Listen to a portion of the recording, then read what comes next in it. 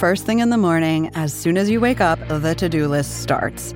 Does the car need gas? Hopefully those leftovers are still good. Why did I get CC'd on Mom? No. You can't escape the to-do list, but you can make the most of your me time with a relaxing shower using Method Hair Care products. Try Pure Peace Volumizing, Simply Nourish Moisturizing, or Daily Zen Shampoo and Conditioner for daily use. All formulated with long-lasting fragrances and are safe for color-treated hair. Reconnect with the best version of yourself. Visit methodproducts.com to unleash your inner shower.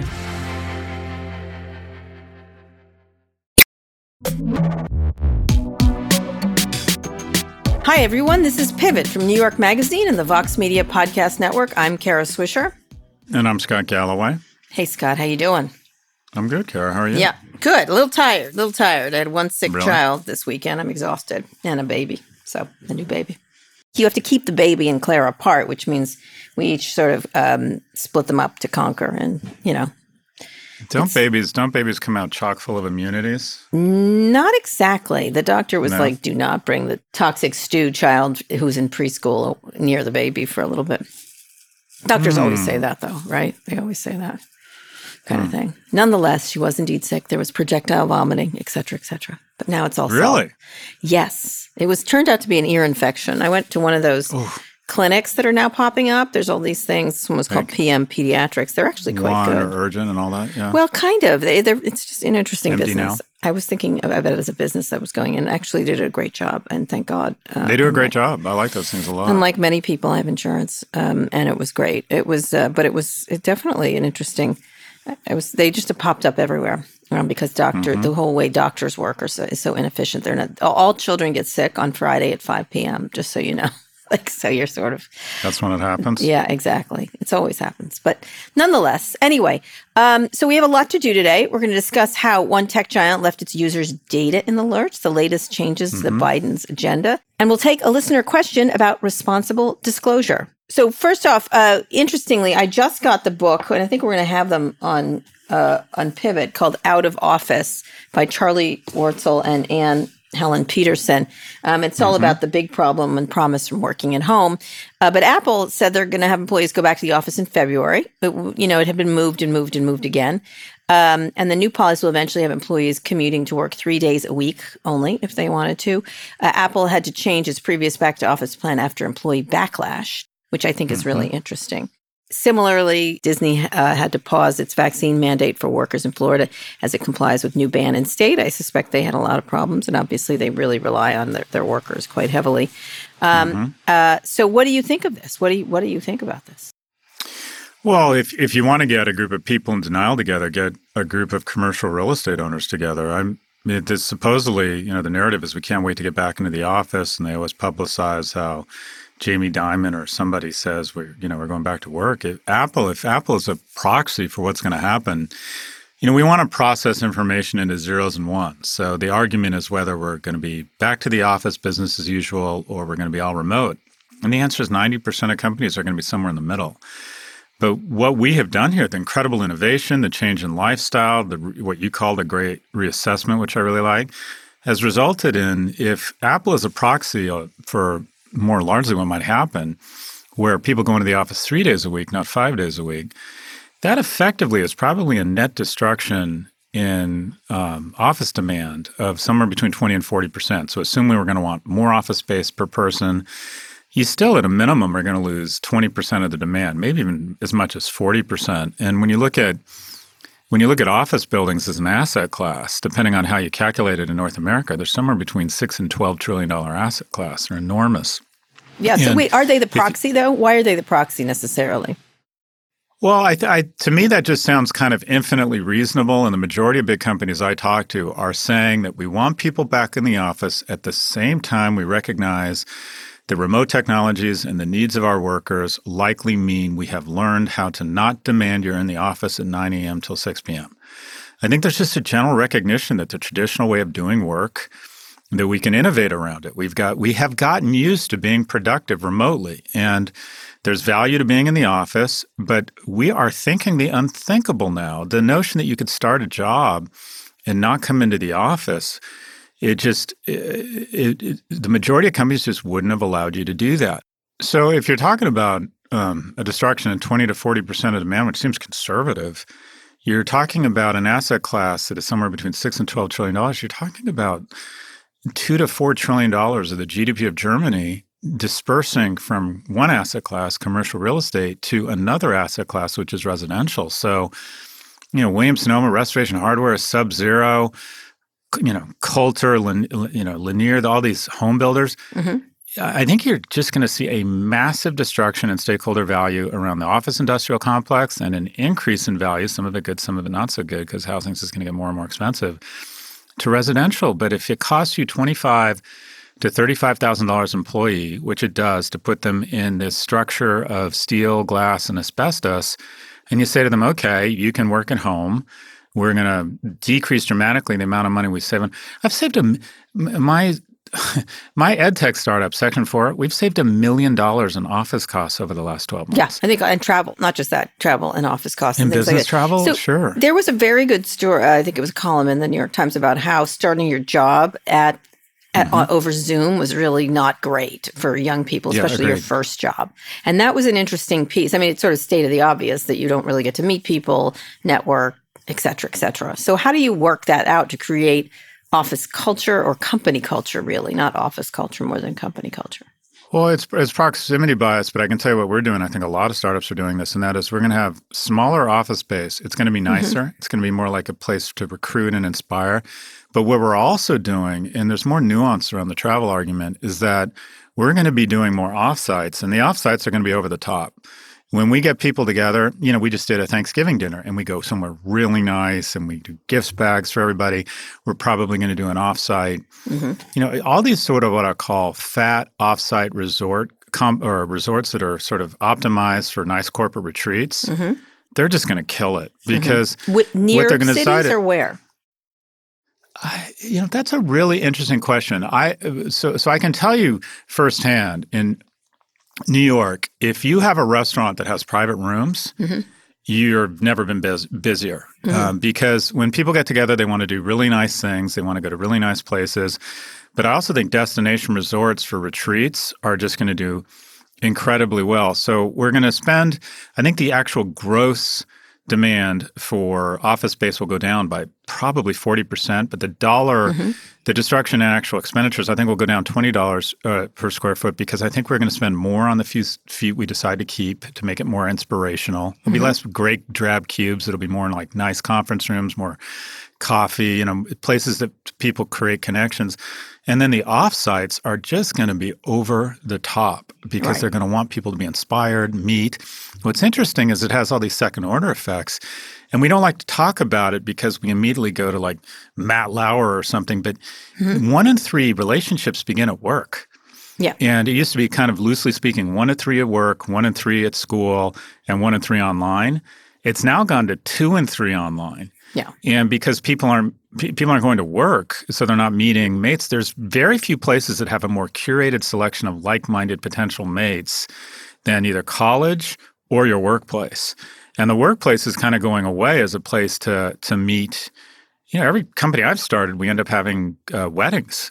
People meet and get married from work. So it'll be just interesting to see what it means for marriages and mating and relationships. And now 2 in 3 relationships are beginning online, which has a third order effect, and that is there's huge mating inequality online. Yeah, absolutely. So then you have the Walt Disney Company pausing coronavirus vaccine mandate. They were one of the, you talked about this, that they pushed the state legislature around and the governor DeSantis, but not so.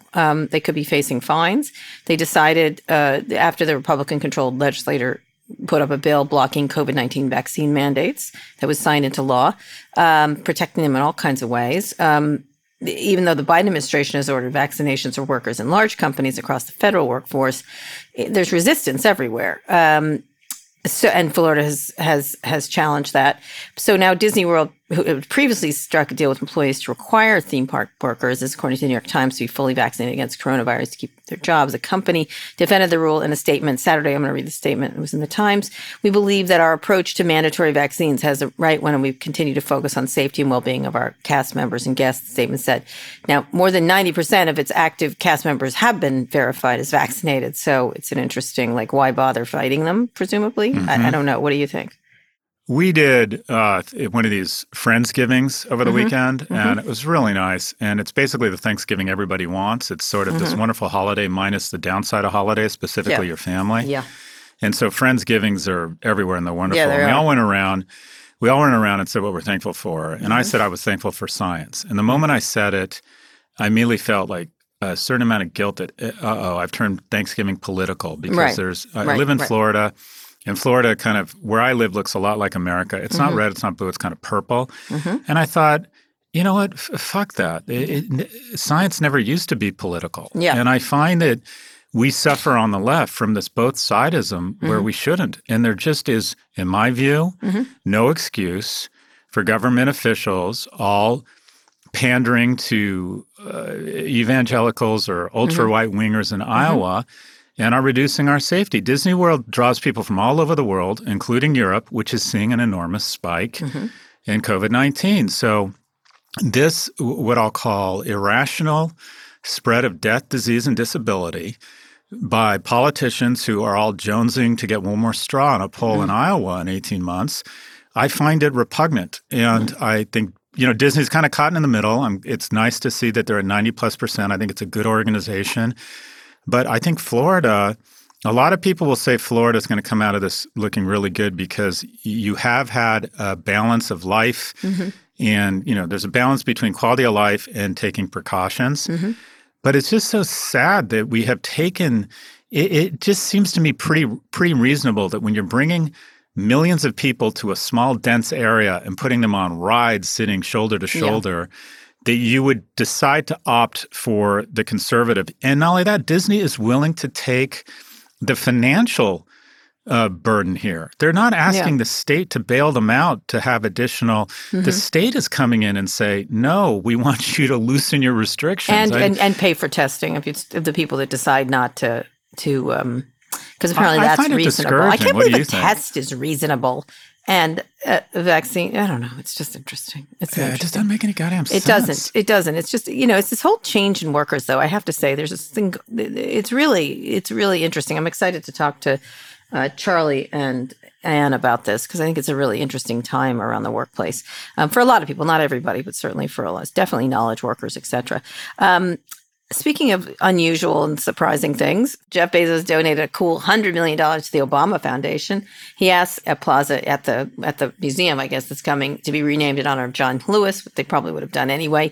According to the press release, it seems like not very much money compared to his wife. That's all I had. That's all I thought.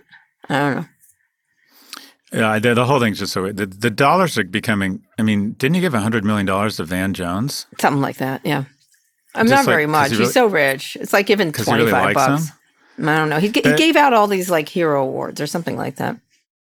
In a weird way, I don't think you can be. I think it's nice. I think it's good when people give money. I'm not one of these people that's like. I understand the structural problems with philanthropy and how it indicates a larger problem that we shouldn't just be, depending on the grace and generosity of billionaires to fund our essentials. I get the argument, but I think it's hard to criticize people for giving money away.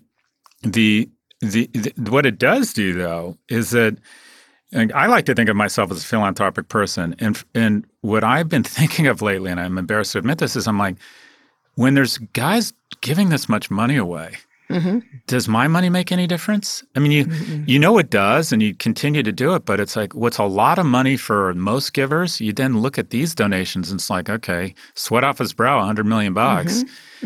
What is my ex going to do? I wonder what's happened to small dollar donations when they see these guys, and it's almost always guys kind of rolling up and saying, okay, $100 million. And by the way, that is, what is he worth? $150 billion? It's like nothing. I mean, it's literally nothing. Yep, but hey, good for him, Obama Foundation. I don't know what that means, but gets to go to all their parties. I guess that's where it happens. You think anyway, it's fine. Parties? Whatever. I think his wife's doing a better job. That's all I have to say. But whatever. McKinsey? McKinsey's a baller. Yeah. McKinsey like put out $1 billion overnight. Yeah, overnight. I love how she does it. Doesn't put out a press release. Doesn't. She just gives it. And she gives it to non-cool places that like need the money, like Cal State Fullerton. Yeah. Or and I'm sure the Obamas need more money. I have to mental health counseling for trans kids. She's just like, this seems worthwhile. Cut them a check. No press release. No name on anything. I'm liking her way of doing it. I have to say, I still do. I don't like to compare divorced people, but I'm on team Mackenzie on this one. Oh, she's fantastic. Lastly, surprise witness testified in the Elizabeth Holmes trial on Friday. Who do you think that was? I have not been following it. Elizabeth Holmes. Oh, Elizabeth Holmes said she believes you're never supposed to take the stand. Have you been I following know. Well, it? she has. Yes, it's fascinating. I'm sort of trying to. The lines apparently around the block. John Kerry wrote, showed a picture of what was happening. But she said she believed the company's blood testing machines could work. She's testifying right now. It's really quite something that she's doing this after all the testimony previously, which is like she thought it wouldn't work. She kind of has to get on the stand and say she believed it and trying to use her powers of persuasion. I don't really understand it. I guess she has no choice, or I don't know what.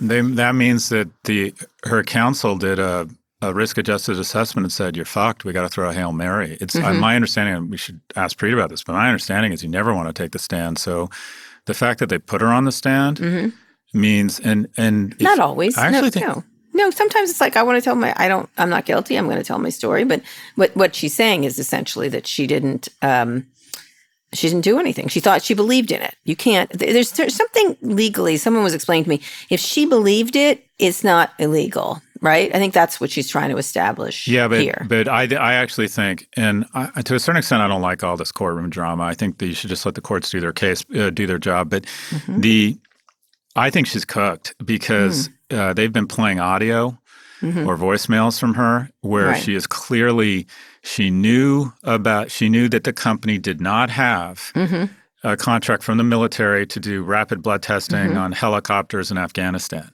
She knew that was not the case, and she was claiming that. Right. She was not exaggerating. She was lying about the state of the business to investors, into the media. And they have what's really damning. It's because it's very emotional. These are people who make these decisions on the jury. They have her voice. They basically say this was not happening. She knew it was not happening. These emails validate she knew this wasn't happening. And this is her on a call. We have opened our first stores and have patients coming in live every day. We are working to expand that as fast as possible. The speed with which we expand is critical in the context of capturing the market opportunity that we have created. I think she's pretty cooked. And my understanding is that almost always your counsel will say, okay, you're a megalomaniac and you think you're going to get up there and tell a great story, but guess what? There's someone who's going to get to cross-examine you, and it's going to be really fucking ugly. So we're not going to let you take the stand. Well, I don't know. This is according again to the Times. First they said Mrs. Holmes, this is their theory, is first they have said Ms. Holmes was a hardworking entrepreneur who believed her claims that Theranos technology was revolutionary and whose failure was not a crime. So, I tried to make it and it didn't happen. Second, other Theranos employees, executives, investors should have known better that it might not work. And third, Ms. Holmes was manipulated, if that doesn't work, by Ramesh Balwani, who is known as Sunny and who was formerly Theranos' chief operating officer and Mrs. Holmes' boyfriend. Yeah, she's got a whole bunch going in. This is what she's going to do. Although it looks like her emails are like, I will cut you, that kind of thing. You know what I mean? It's funny. What do you think is going to happen here? I think they're going to bet on this stuff. I think they're going to, this idea of being a hardworking entrepreneur that just tried her best is not going to work, I suspect. There's too much email and stories of her threatening people, I think, Yeah. I think people are on to her. I think it doesn't help that she's a woman. Honestly, there's lots of men who've done stuff like this in Silicon Valley. So I think saying, oops, I didn't know it would work, it's not going to work. I don't think so. Yeah, it's going to be very interesting, and I wonder if it'll send a chill through the tech community. People say that. Probably not, right? I don't think so. Why? They don't care. She really went very far in pushing the limit. You have all kinds of hyperbolic claims, and I think that's what people say, now you can't be hyperbolic in Silicon. I don't think so. I don't think so. I think, if you don't have emails showing that you threatened people for exposing you, you're not as big. I think there's very few and far between of those people. I think there's a whole lot of liars in Silicon Valley, and that's very different. But they call themselves the hopeful, right? They're hopeful. And I think that that's why she's doing it. But I don't know. She can't rely on all these. She can't be stupid, bad at business. Everyone else should have known that maybe it wouldn't work. And my boyfriend made me do it. It's just way too much data for the things. Anyway. All right. Let's go on to our big story. Amazon left its customer data completely exposed inside the company, according to reports from Wired and Reveal. These reports say Amazon employees abused lax security to snoop on purchases of celebrities and accepted bribes from sellers trying to get an edge on the competition. The situation was allegedly so chaotic, Amazon's own security teams couldn't map the flow of data or who was accessing it. Oh, this is so typical. This happened at Facebook and other places, Uber. These problems occurred on the retail side of the company. Amazon Web Services runs its own data security. It's not part of the problem, which is what its new CEO, Andy Jassy, ran AWS. So I guess... not surprised. A lot of the data ended up being in China and India. We'll see where it goes. But apparently Amazon employees looked into Kanye West's purchases and the Avengers actors. But they could have looked up to anyone. This happened on Uber. It happened in Facebook in the very early days. So what thinks you of this? To be blunt, I think it's a big nothing burger. Really? I don't. Interesting. Yeah, I don't. Because when you're talking about a bunch of people making $15 an hour who are naturally curious to see what Kanye's buying, I don't want to say we empathize, but we can kind of understand it. And I think it happens informally all over the corporate world. People are fascinated by celebrities and everything they do. And also the downside of this is maybe some sellers on Amazon got an edge, or it was inappropriate, or it was just unprofessional. But I think there's a big difference between that and weaponizing elections and violating election laws. I don't know. It makes me uncomfortable knowing what I buy. I guess, I don't know. Okay. Go ahead. Keep going. Yeah. Your purchase history is probably much more interesting than mine. diapers, yeah, hardware. There you go. So I don't think, and Amazon for the most part has such a reservoir of trust and kind of executional competence. I think they roll right over this. I don't think it's a big deal. Okay, well, what do you think? I think I think governments are a little less kind about.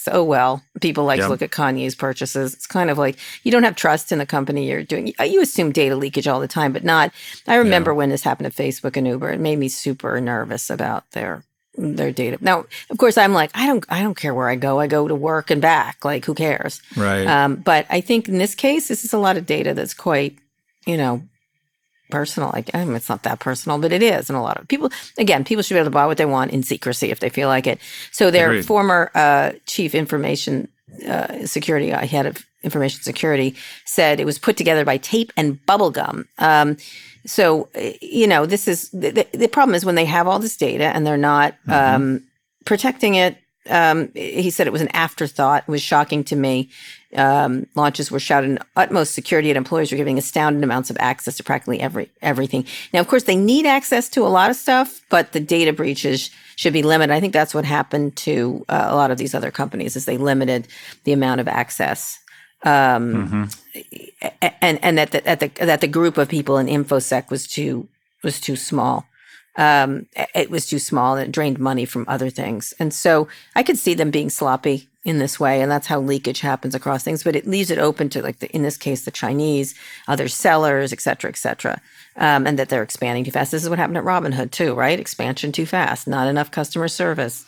It's the same. But the harm, but I do think there's a distinction. And Robinhood, which is my, favorite punching bag, when Robinhood doesn't make the requisite investments in customer service, you end up with people who think they're down $700,000 when they're not, and they can't get anyone on the phone to explain to them, no, you're not. You don't owe us $700,000, and that can lead to much uglier places than a certain reseller getting access to information they shouldn't have, or the fact that Kanye buys a certain type of Nespresso pods. The harm here, I do think that the downside, if you will, when Amazon is weaponized or hacked, it doesn't present nearly the threat that if Google were to be hacked. If Google were all of a sudden, I think the ultimate hack that creates social chaos would be, and it just goes to how much we trust Google, if there was a hack and your name and your picture were above every search you'd ever conducted chronologically, I think it would create total social chaos. Yeah, I was thinking that on Twitter. And Google, to their credit, I think, has people who are thinking, unlike Amazon and definitely unlike Facebook, I think Google does a decent job, at least at the core search engine, of saying, well, what if this happened? Right. And they have, because as far as I can tell, search query data from individuals has never been hacked.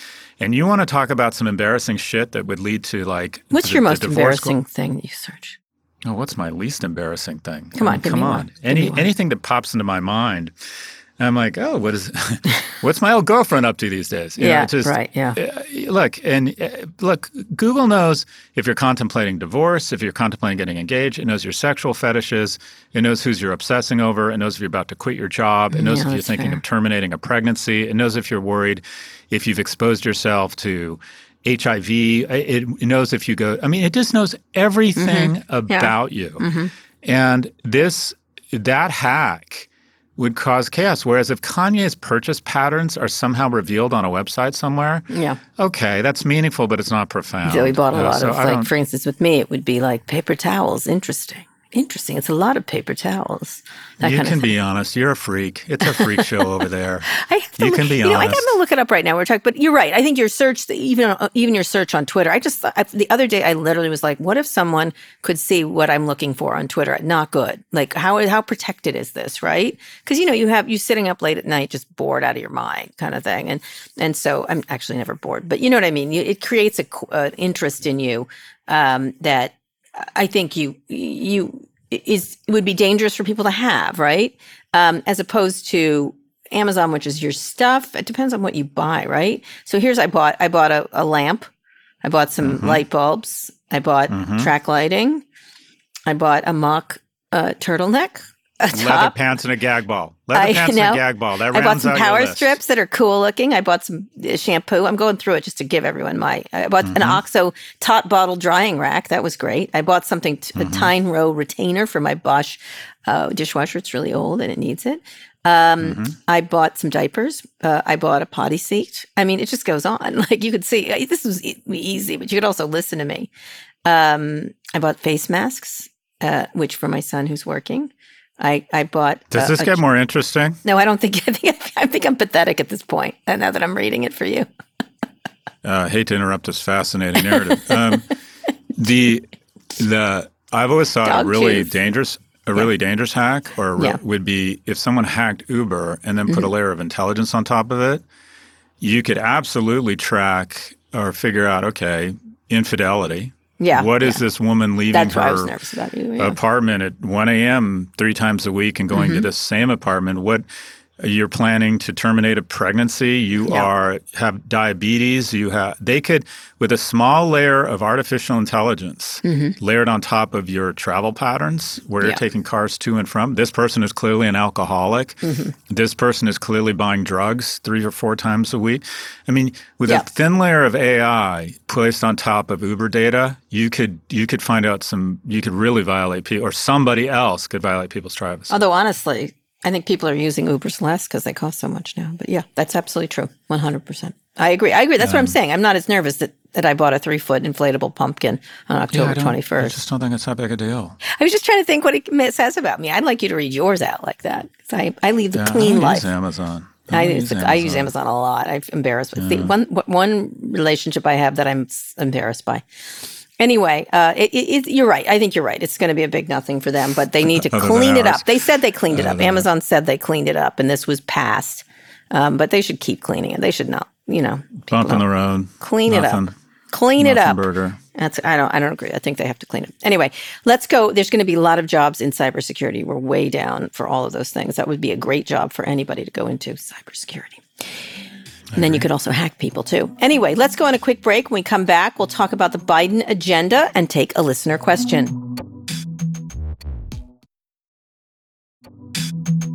Scott, we're back with our second big story. The House of Representatives passed the Build Back Better bill on Friday. That doesn't mean it's through, because it's got to go through the Senate. It's going to change a lot. The bill funds universal pre-K, renewable energy, Medicare expansion, 4 weeks of paid parental leave, up from zero, and a lot more. The total cost, $1.75 trillion. It's not out of the woods. As I said, it goes to the Senate. It's going to be revised by President Joe Manchin and Vice President Kyrsten Sinema. Joe Manchin doesn't like the paid family leave, because why would he? Bernie Sanders spoke against the increased SALT deduction. It's going to get mangled. And of course, then Alexandria Ocasio-Cortez, who does speak up, talked to the New York Times doesn't really talk that much, sort of threatening off to her on the progressive side.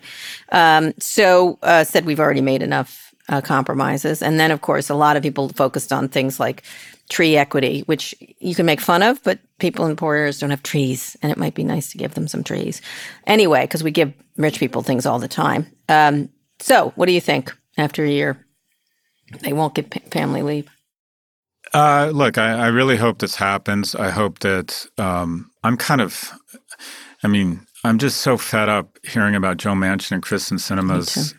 I really hope they're getting lots of money hard from Republicans, just say Republican donors. Oh yeah, and I used to think, well, they're moderates, they're legislating, they're doing what they're supposed to do, and now I feel as if they are just drunk on their own power, and they're literally at this point supposedly writing the legislation. Biden's basically thrown up his arms supposedly and said, "Okay, what will you pass? Let's be honest. You have all the power here. Well done. Yeah. What will you pass?" And look, it all comes down to this: the middle class is not organic. The greatest ballast in the history of mankind has been the American middle class from the end of World War II to now. It's turned back Hitler. It's found, the cure for polio. It's spread democracy and women's rights all over the world. We get a lot wrong, but we get things less wrong than anyone in the world, I believe. And the thing that's been the ballast for that, the source of that incredible good, has been the American middle class. And the thing is, it's not an organic thing. It's not self-sustaining because of network technology, because of capital, because of certification from universities. It's largely sequestered to the freakishly remarkable and the children of rich people. Yeah. You are going to have the top 1% and the top 10% pull away if you don't intervene. And unless you redistribute, like investing in bridges, which have no short-term payoff but have immense long-term payoff, unless you reinvest in the middle class, you don't have a ballast for the greatest experiment in the history of mankind, the U.S. And so we have to – and Republicans will say that it happens on its own, that the way you unleash the middle class and prosperity is by letting the market take over. That is absolutely not true. If you look through economic history – the middle class in any nation is something that has to be fed and cared for and invested in. And this investment is long overdue. And so I really hope we come together and pass this. It's enormously important, and it's key to America's prosperity. Yeah, it'll be interesting to see. Galloway 2022. It's interesting because Galloway 2022. Progressives are making a big play. A chicken in every pot, a Cialis in every medicine cabinet. Let's talk about the real things. I think it's going to pass, but with they'll take away the trees for poor people, which is like, and give rich people the SALT deduction. Like that is what happens. I love that. No tax increases. We're taking this, but we're gonna restore the tax deduction from SALT. A couple, whatever. It's such a small money. Give them fucking trees. Like everyone should bet. You know what? Interesting. I interviewed. Remember Rutger Bregman, who was the historian who yelled at the rich people at Davos, and then he had a fight with Tucker Carlson. He's really fantastic. Carlson, Yeah, he's a new book called Humankind, which is saying that basically people are decent. And he also previously had a UBI book a long time ago, and he was like, instead of looking at it like I had one of those. I took antibiotics for it. Oh wait, UBI, not UTI. I'm sorry, no. Sorry, go ahead. Anyway, he was saying the way it's been calling it income allows people to feel like it's a gimme kind of thing when you should think of it as a dividend for people for our country, and that he's called it venture capital for the poor or regular people, essentially. This is UBI, essentially. But at the same time, giving things like that to people is like a good thing. Like, I don't know. It's just, we are so mean to poor people, like in terms of cutting them off. And I would say if I had to put myself anywhere in a political thing, I suppose I would be centrist, I guess. Not anymore. I feel like I've been shoved pretty far over to the left. But it's really interesting that two people are sort of running the show here, and there's just no choice whatsoever. And then once the Republicans take over, which seems likely, they're going to get a whole lot of nothing, or maybe they're positioning themselves well in a Republican-led Congress. Who knows? It seems. Yeah, I think things look really bad for us, quite frankly, right now. There's a lot of time till 2022. But I think this is really important. And infrastructure used to be something that was fairly bipartisan. Yeah. But I'm hopeful that I just want something to pass and get through, and I just never need to hear the terms Manchin and Sinema again. Yeah, I can't believe paid family leave is anything controversial. Universal basic health care should be that, and same thing with paid family leave when you have kids. Honestly, it's crazy. Well, it's just crazy that you have to rely on states like California. You know what's discouraging data, and this was going to be my fail today. Young people aren't having kids. Yeah, and there was some stories. When you present a family with these options of like, all right, housing's becoming more expensive. Oh, and if and when you decide to have kids, your company isn't obligated to give you family leave. Mm-hmm. People, what are they? And by the way, as a percentage of GDP, the wealth of people under the age of 40, we've decided to cut it from 20% to 9%. So it's like, okay, young people, we're not going to give you as much money. We're not going to give you any protection to have kids, but we want you to have kids. I mean, people are they're not having children. And if you look at the birth dearth across Japan and Italy, it's really bad for an economy.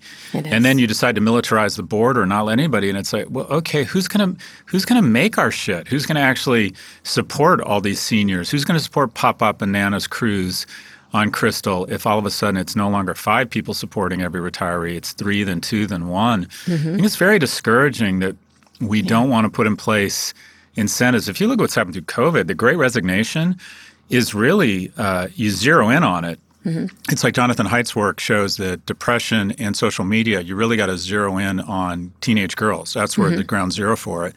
If you really want to zero in on the Great Resignation, it's women who don't have in place the support system from the government or from their corporation to make it viable for them to work. Yep, I agree. And that is bad for the economy. The American economy hummed. The great growth we had through kind of the 60s through the 80s was because we created an ecosystem where women could enter the workforce, and we decided to go back. It's just dumb. I feel like if they don't pass it here, Biden's got to pull out I was reading the AOC interview, like pull out the executive orders a little bit. Once people get paid family leave, they're going to like it, and it's going to be very hard to take back by Republicans, and we're going to give you money.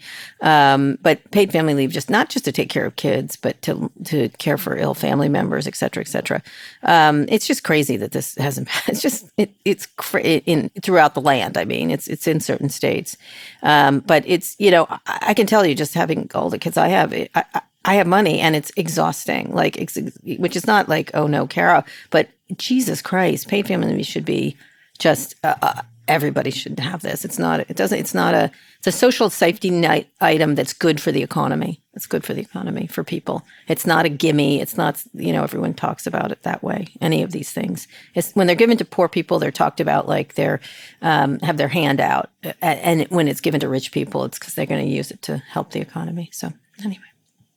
Yeah, I don't think that's leftist to say. It is pretty rational to believe that the greatest investment you can make is in kids. So, and the most important thing for kids is that they have a secure, loving. I mean, the resting blood pressure for kids in poverty is significantly higher than the resting blood pressure for kids who live in homes that are not low income. Yeah. So it's like, okay, how do we get children to not have high blood pressure? It's just, there's some kind of basics here where you think, well, if we're the wealthiest society in the world, we need to start acting like it. There's just some basics that, and what I was so excited about was the child tax credit. There's just few programs in history that could do more to eliminate child poverty. I mean, you'd think it'd be a bipartisan issue. Most people on either side of the aisle go, child poverty is a bad thing that we should address. Yep. It's interesting because one of the leading proponents, Kirsten Gillibrand, is being apologetic about it to try to get it to pass. She's saying all nice things about Manchin, et cetera. And this is, we know if it's parental leave, parents, mothers are 40% more likely to get back to work if they paid leave, which goes to Senator Manchin's concern that he wants to strengthen our social safety nets. He wants to strengthen Social Security. That's what paid leave does. It gets people back to work. It allows people to stay in the workforce even when there's a family emergency. Like apologizing for this, I'd be like, listen, You Yahoo. Pass this friggin' thing. I know she's saying that in the back of her head. So who knows? Yeah, we'll see. I'm hopeful. I'm hopeful, Kara. I'm not. We'll see what happens. I'm not. Anything that helps, women manage children seems to be not a positive thing. Anyway, we'll see where it goes. But I think of all the things, both universal pre-K and 4 weeks, at the very least, of paid family leave, it should be 8 weeks, seems things that should be absolutely, I can't believe people aren't for them. It's really shocking. And the people that need it the most are probably the ones that are being convinced they don't need it, which is ridiculous. Okay, let's take a listener question about responsible disclosure. You've got. I can't believe I'm going to be a mailman. You've got mail. All right, this came in via email from Madison Cancer. Yeah, Kantzer. You want me to read it to you, Scott? Because you're eating. Sure. Okay. In other engineering disciplines, you need to do impact analysis before you start work. You can't build a building unless you've done a full study on impact on local wildlife and water runoff analysis. You have to do safety studies where you can put humans in a car or on a rocket ship. Why shouldn't software and algo boys be treated the same? To do a full rollout of the new model, you need to do an impact study and publish it. You don't need to publish how you built the model, but you certainly need to publish the effects. Does it tend to make people happier or sadder? Does it tend to increase or decrease violent behaviors? Does it reward or punish false claims? If you don't have the resources to build a bridge safely, you don't have the resources to build a bridge. If you don't have the resources to test a model, you don't have the resources to deploy it. It comes down to one word, and that is attribution. And that is, if you're riding the Matterhorn at Disneyland and you get thrown out of your bobsled and you die, they know that it was a lack of safety standards and protocols that killed you, that Disney is responsible for it because they charge people and give them some inherent guarantee of safety when they ride the rides. When you program a company to connect people or algorithms that connect people, and then slowly but surely you start to tell the algorithms to spread content that in kind of engages people, and it ends up the algorithm starts saying, okay, the stuff that engages people is rage and misinformation. It's really difficult to reverse engineer specific content back to specific self-harm. It's really difficult to reverse engineer teen depression to specific causes. It's a variety of things. So software and, the interaction and human behavior around software, it's very hard to ring fence it and isolate it and not end up on Twitter with a bunch of self-appointed statisticians saying shit like, well, correlation isn't causation, when in fact, when you take out every other cause, you can say, well, in fact, it is correlation. So that's the problem. It's attribution. So okay, yes or no? You shouldn't be able. You're not able to do it, in other words. Well, I think it's difficult. What I would argue is, instead of over-regulating the development of software and asking for them to do all sorts of testing, so the FDA does this. If you want to put out a product or a drug with technology, I would argue, and I'm going to sound like a big tech lobbyist. You do. That's why I'm asking. You sound a little bit like a big tech lobbyist. Well, technology has unleashed so much utility and shareholder value. I think that the idea of a little bit of a Wild West mentality around regulation is important. Where I would address it is that I think that they should be more legally liable. I almost say let the trial lawyers loose. And that's the thing I hate about 230 is that, okay, if you're willing to take the risk that your organization might end up circumventing minimum wage laws, you should be liable for violating minimum wage laws if that ends up happening. If it ends up that they can prove that about the time social went to mobile, that young girls started engaging in self-harm, then that organization and then other organizations, including other social media platforms, should be liable. I think it's I think it's on the back end, because a lot of times they can stop it. They can say, okay, there are unintended consequences we did not initially see. I don't think the people who initially built Facebook saw I can any tell of you this they shit. didn't. I don't he was think they saw far it. too hopeful. Hopeful is what I would say, like naively hopeful. And I of course, was like, people are shitty. I think he had this mentality that there wasn't going to be used for bad. I think there is a question. I talk about this anticipation of consequences a lot, and they certainly could get a lot better at it. But I agree, there's no way to measure it until it's out. And this is not like a drug. This is not like a car. It's very hard to, a bridge. It's just, of course, all these things, when bridges do collapse, it's rare, right? At least in sort of a higher level society, societies with more money, you don't see buildings. I mean, the whole thing around the Miami collapse was, it was shocking, right? It was shocking that it doesn't happen without a earthquake or flood or et cetera. And so I just think that you can't, I don't think you can do it, Madison. Okay, Scott, one more quick break. We'll be back for wins and fails.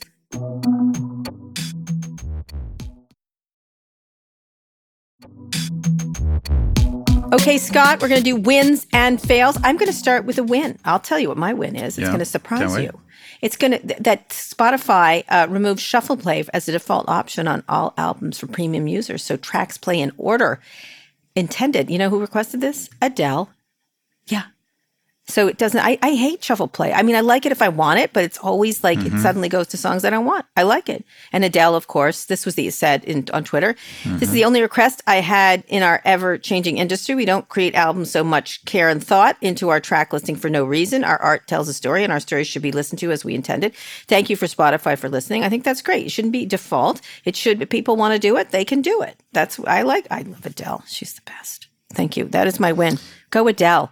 Let me do a fail very quickly. I think all the language surrounding Kyle Rittenhouse and those trials and sort of attacks on the media are the fail. This is a jury trial. This is what was decided. I think we have to. It was a jury trial. Whatever you think of the jury, it was done.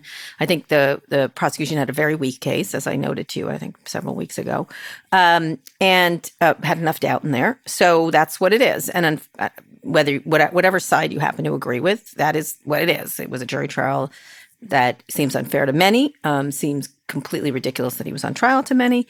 I'm not both sides-ism this thing, but it is what it is. And so what I didn't like is all this there was all, the dunking on the media for doing it wrong. I actually looked over a lot of the coverage, and except for like pundits, it was fine. It totally reported what was happening. And, all these people who use any kind of thing to attack the media, like for not like as if we're one lumps thing, is just exhausting. I commented, I was in a laundromat this weekend because my child vomited, and I was cleaning a comforter because you can't clean them in these newfangled machines. And I was sort of like, you people who all you do is dunk on the media for whatever, there are better people you need to dunk on. So that's what I feel like. Anyway, go ahead. All right. Okay, so my fail is I think we need to get away from the politicization of science. To me, science should be the most non-political thing, and I think it's disappointing that we figured out a way.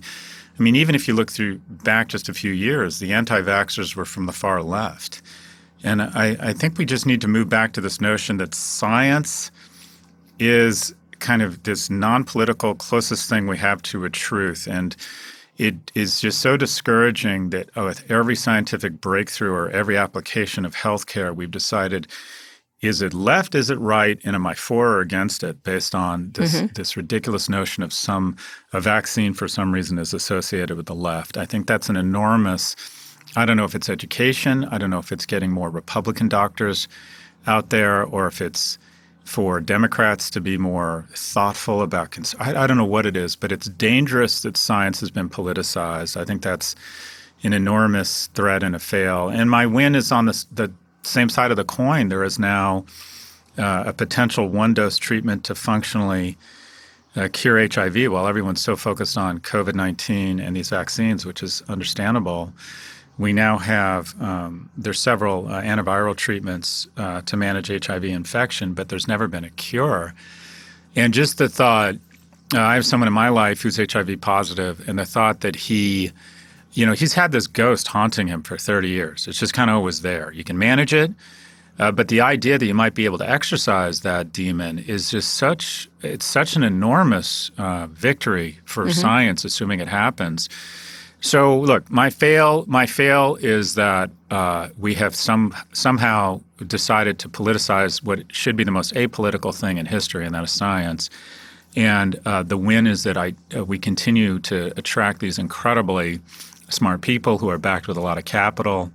I think capitalism, for all the downsides and externalities around some of the pharmaceutical companies that have happened or that have occurred, I do think that science is.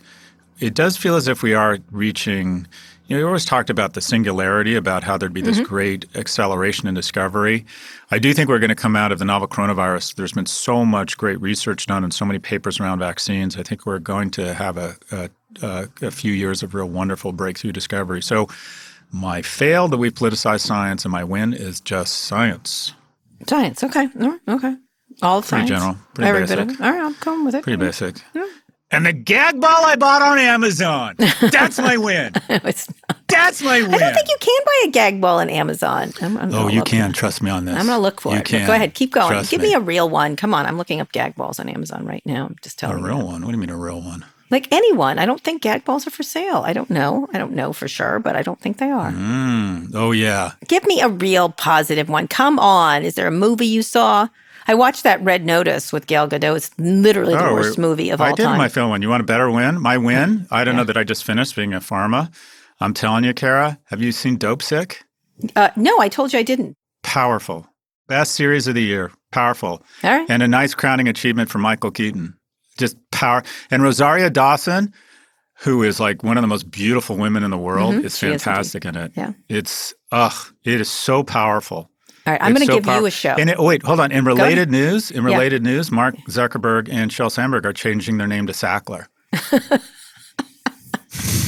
All right. That's good humor. I'm going to give you a show that you need to watch. You already said Dope Sick. The Sex Lives of College Girls, which is so good on HBO. I'm in. No, don't need to sell me on that. It's really funny, and it's Mindy Kaling's show, and it's wonderful. I sat there waiting for Amanda to show up we're going to watch Red Notice, and started watching this, and it was clever and funny and lovely. I have to say, it's about obviously Mindy Kaling's life and I think she went to Dartmouth. With that title, I'll watch it twice. But it's not really about sex. It's like sort of Sex in the City, but don't really talk me lovely. out of it.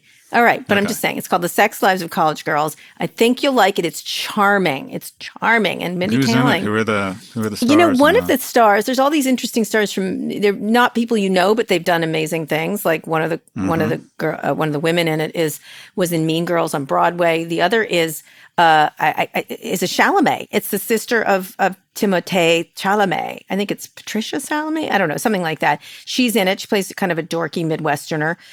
It's really lovely. It's lovely. It's a lovely, lovely show. It's a lovely, lovely show. Well, she's very talented. She has a great reputation, Mindy Kaling. Yeah, she does. I have to say, I've watched a bunch of her shows, but and I know she had some hits, but this one's just got a lot of heart. I got to say, you need to watch it. There's a little bit of sex, but not that much, I have to tell you. But it's really a lovely, lovely show. All right. Now, Scott, before we go, what are you thankful for? Oh, so much. I would say more than anything, I'm really thankful that I have a competent person to raise kids with. I've had such a wonderful year with my boys, and my boys did really well in school. And the reality is it wasn't them doing well in school. It was their mom doing well in school, who I would come home. Hot ticket item in many ways, not just in all ways, I have to say. But look, and I think we want to make that investment. Because I'm tying this back to this infrastructure bill, or to spend more people. A society is here, an economy is here for a middle class. And the most important thing about a middle class is to build, give people the opportunity to establish relationships so they can have loving, secure households. And I have, I'm thankful. I have a loving, secure household. It's a gift from God, and it's taken a lot of work and a lot of patience and a lot of luck. But I'm thankful. I'm thankful that I'm raising children with someone competent such that they can be successful. That is a very nice thing. She's amazing. I have to say. Can I just tell you can buy gag balls on Amazon, but it doesn't come up first. Back to the gag ball. I'm just saying it doesn't come up first. First comes on Wobble Wiggle Giggle Ball. It's a dog thing. Then there are gag balls, black open mouth ball diameter. I just send it to you just so you know on the thing. There's also Happy Nuts Comfort Cream ball deodorant for men, which I'm buying you for Christmas, which is very exciting for you. Ball cream. Wow. This is like the page to buy Scott Christmas presents. Kara, what are you thankful for? My wonderful family, I have to say. We are exhausted. Amanda's astonishing. The boys have been great with the kids. Claire is a golden child. She was sick and she was still like fantastic.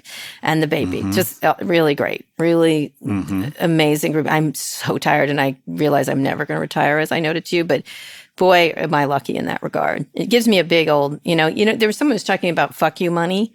that people can earn it, and everyone should have the ability to say no and yes. But I don't want to say fuck you family, but every time I get mad, I'm like, oh, whatever. I have a nice family. So that's what I'm thankful for. Okay, Scott, that's the show. We'll be back after the holiday. I'm getting our turkey from Pam the Butcher, who Louis works for. As always, you can submit your question to the show at nymag.com/pivot. Let's read us out, please. We're buying this like $11,000 turkey from a Swiss farm where they feed the turkeys other turkeys. Anyways, today's show is produced by Lara Naiman, Evan Engel, and Taylor Griffin. Thanks also to Drew Burrows and Mia Silverio. Ernie Entertot engineered this episode. Make sure you're subscribed to the show on Apple Podcasts. If you're an Android user, check us out on Spotify or frankly, wherever you listen to podcasts. Thanks for listening to Pivot from Vox Media. We'll be back next Friday for another breakdown of all things tech and business. It's one thing to be thankful for your family and your mate on a podcast. It's another to tell them you're thankful. That's what I need to do, Kara. We just did. That's what I need to do. I'm going to take the gag ball out and I'm going to articulate my thanks.